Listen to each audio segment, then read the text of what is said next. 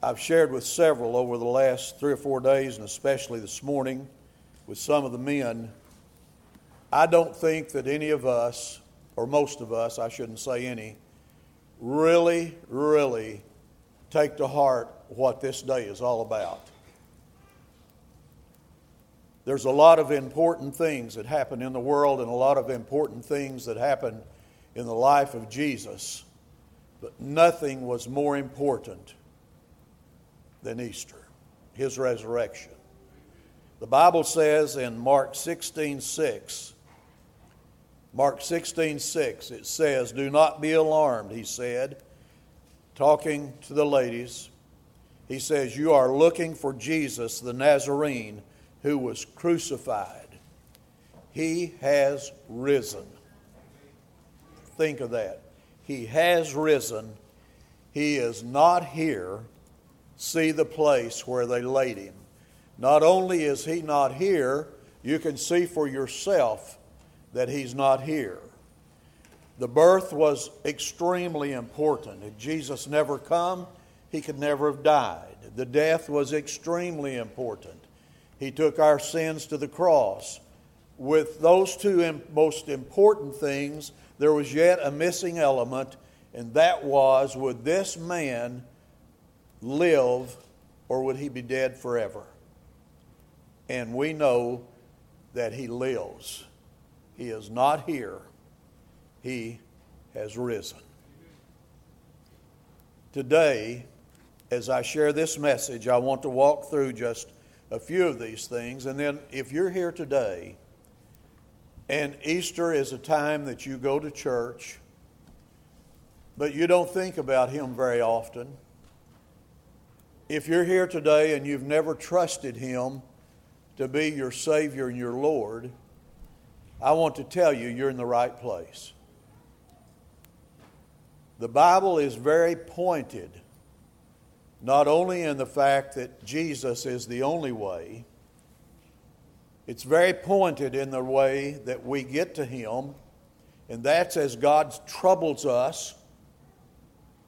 We call it His Baptist conviction, don't we? And we respond to Him by accepting His invitation for us to be a part of His forever family. Part of that acceptance is acknowledging that we're sinners, asking Him to cleanse us, to forgive us for the sin in our life. Salvation is not walking the aisle and shaking the preacher's hand.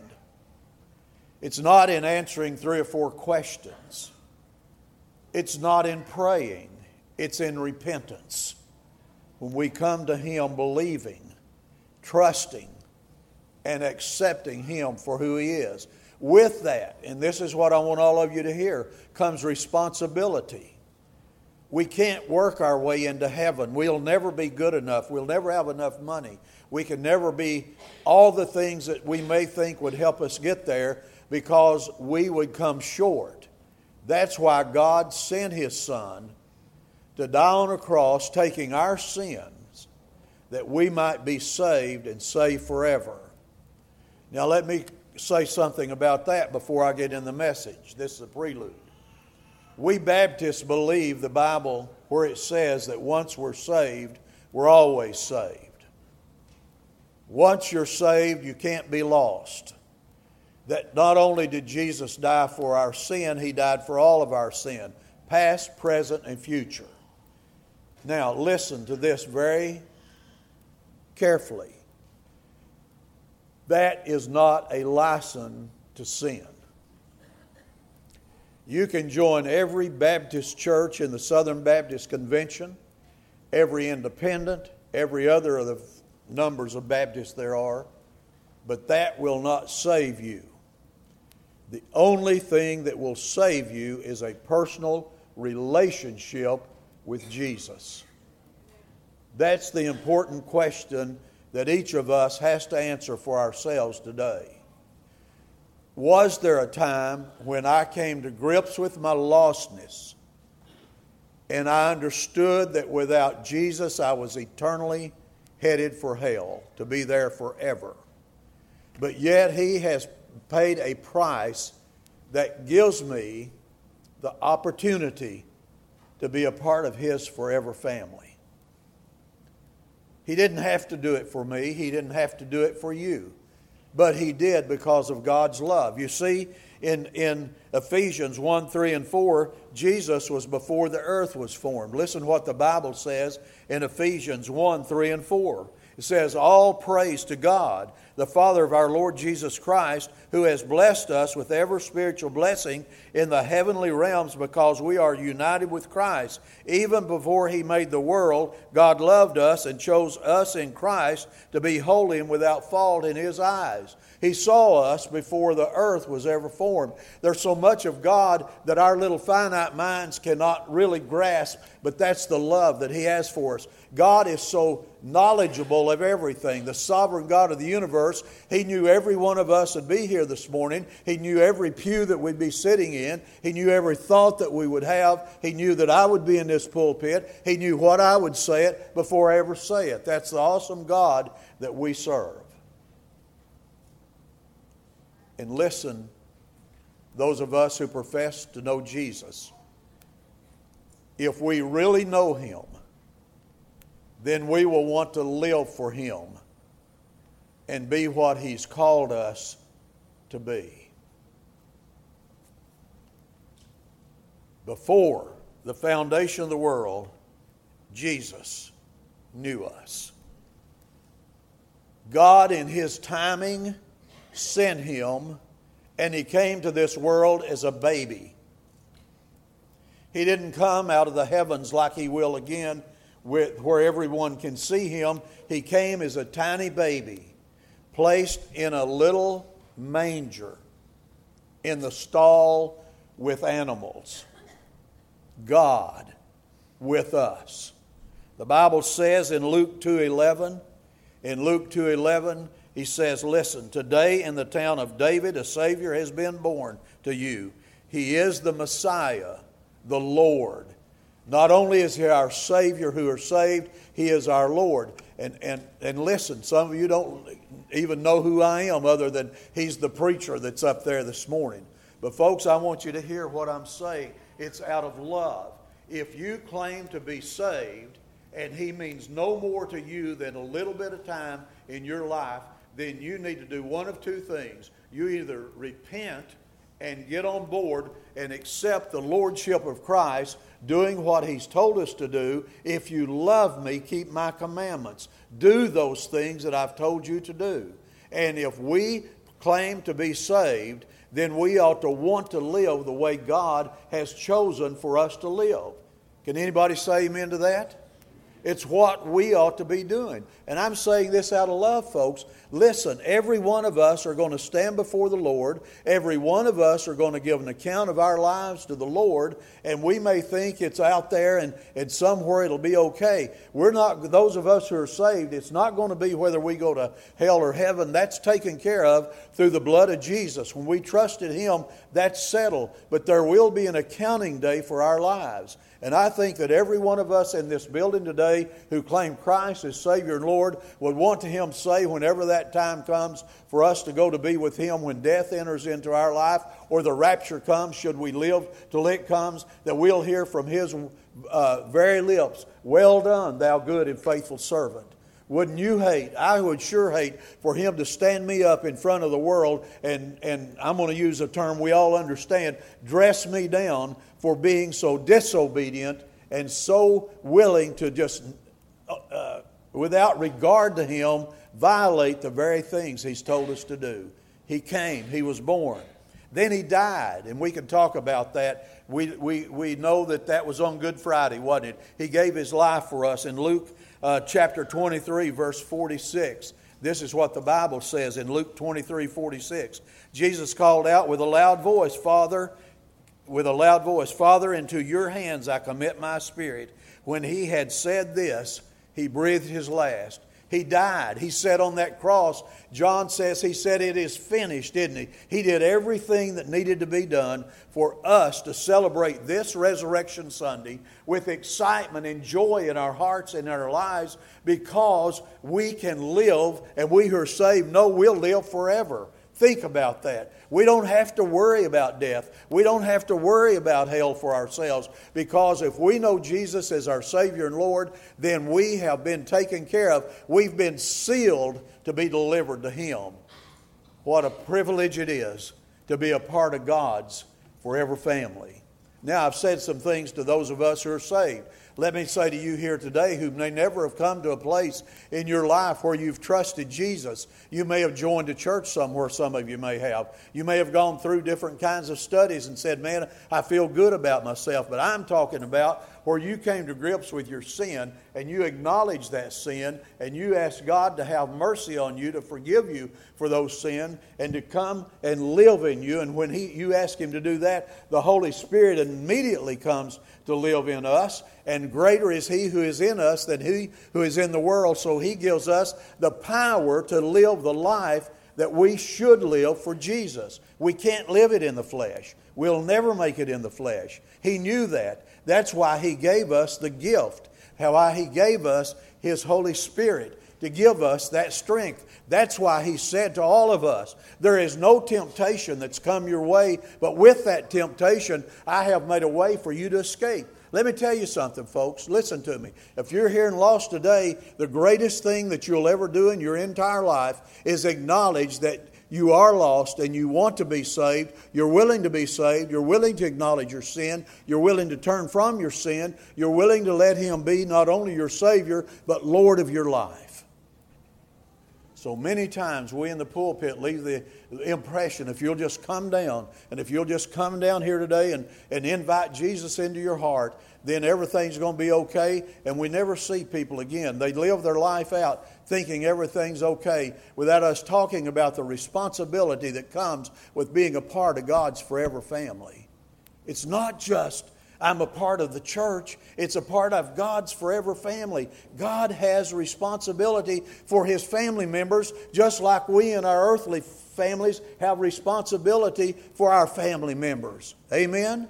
So we need to accept that. We need to understand that. And we need to understand that God is, yes, a God of mercy, a God of love, but He's also a God of wrath. He's a God who disciplines His children. And if you're here today and you haven't lived where He have you to live and you profess to be saved, you got your name on the church roll somewhere and you're just going down the 4-lane or the 6-lane highway, just enjoying life, that broad road, and thinking nothing's going to happen. There's one or two things wrong. Number one, you're going to run into a brick wall because discipline's coming your way. But if you go on and on and on and there is no discipline, it says, if the Bible's true, and I believe every word of it is, then you have missed the mark. Somewhere you didn't really give your heart and your life to Jesus, because He says He disciplines those who are His children. And He's not going to let us just live out there and do anything and everything we want to do and bring dishonor and shame to Him and get by with it. Somewhere we'll pay a price.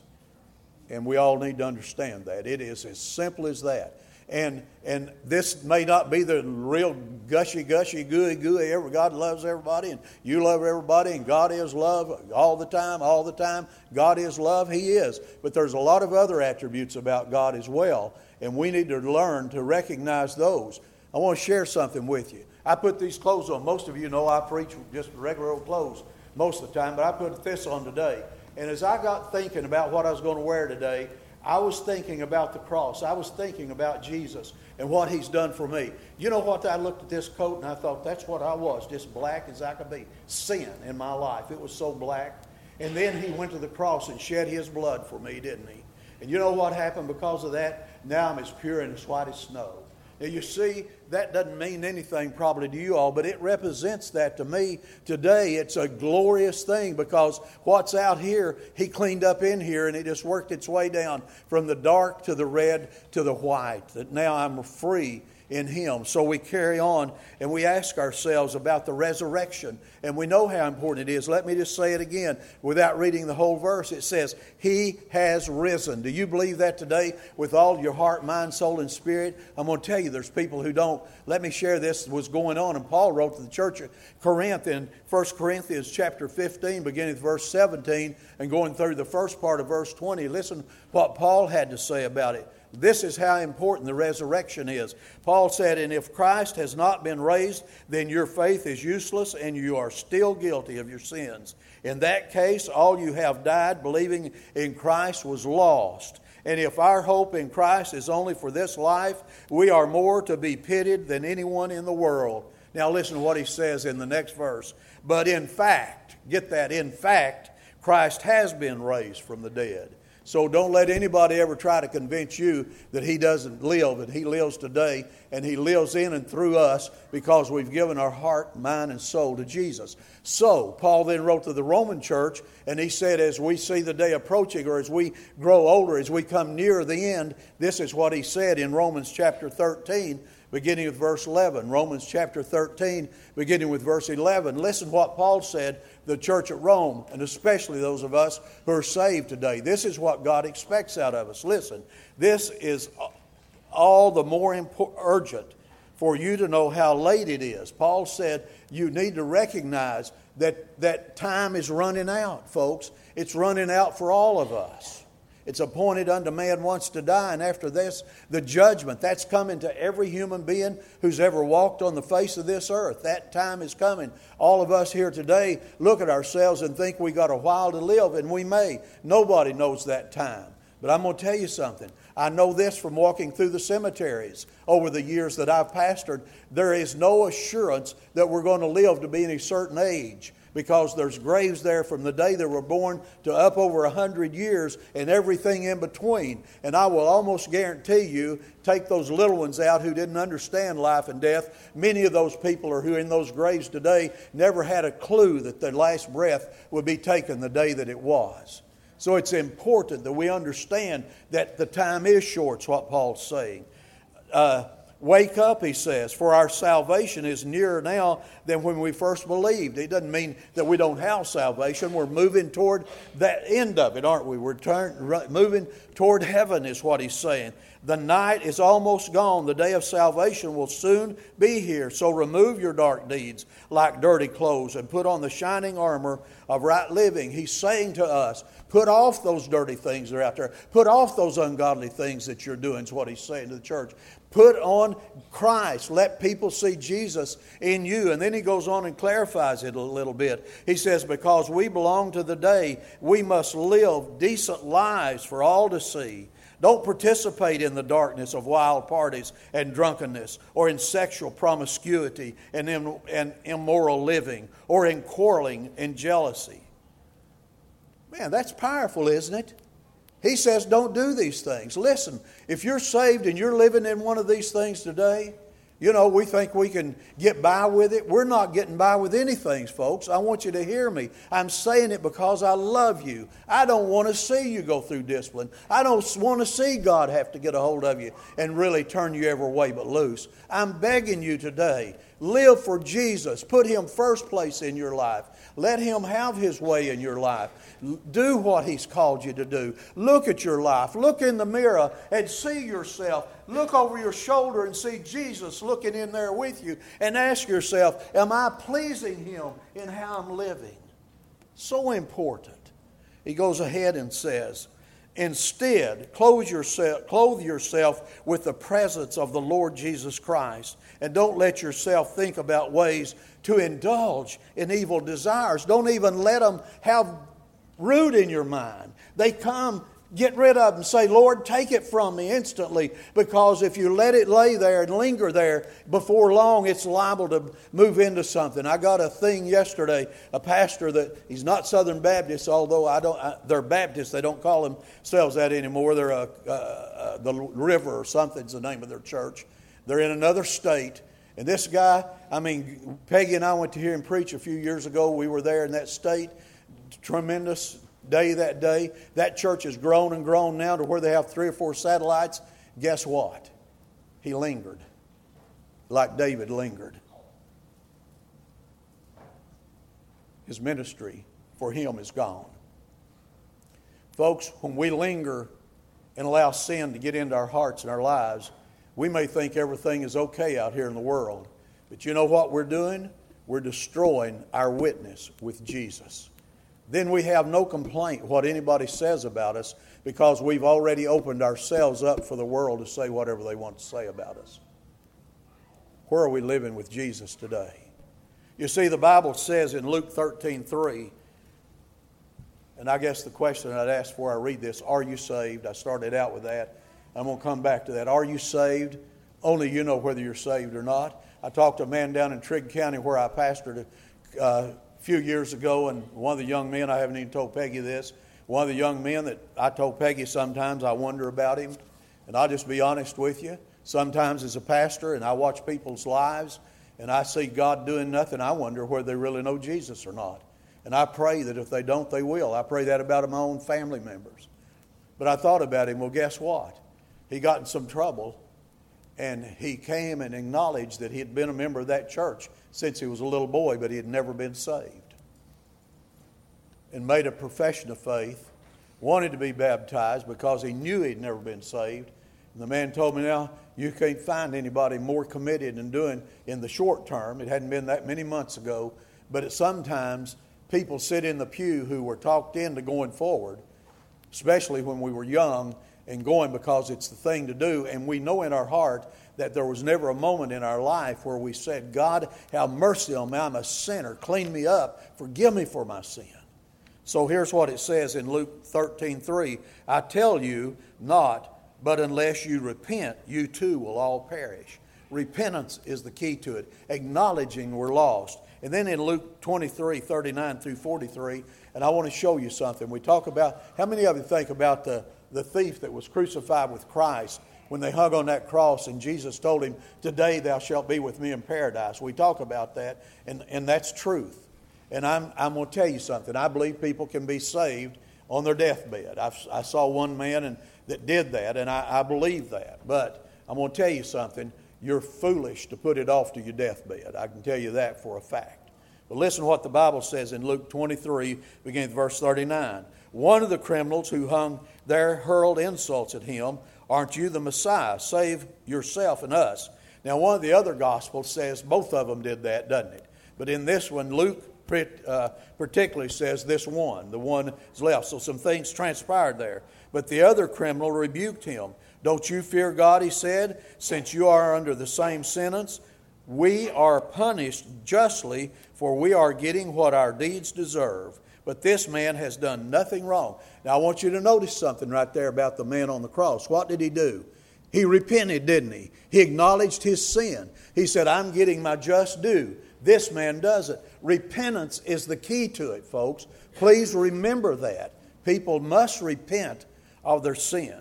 And then he goes on and says, then he said, Jesus, remember me when you come into your kingdom. Jesus answered him, truly I tell you, today you will be with me in paradise. Now, where is Jesus? He's at the Father's right hand, right? Then where's paradise?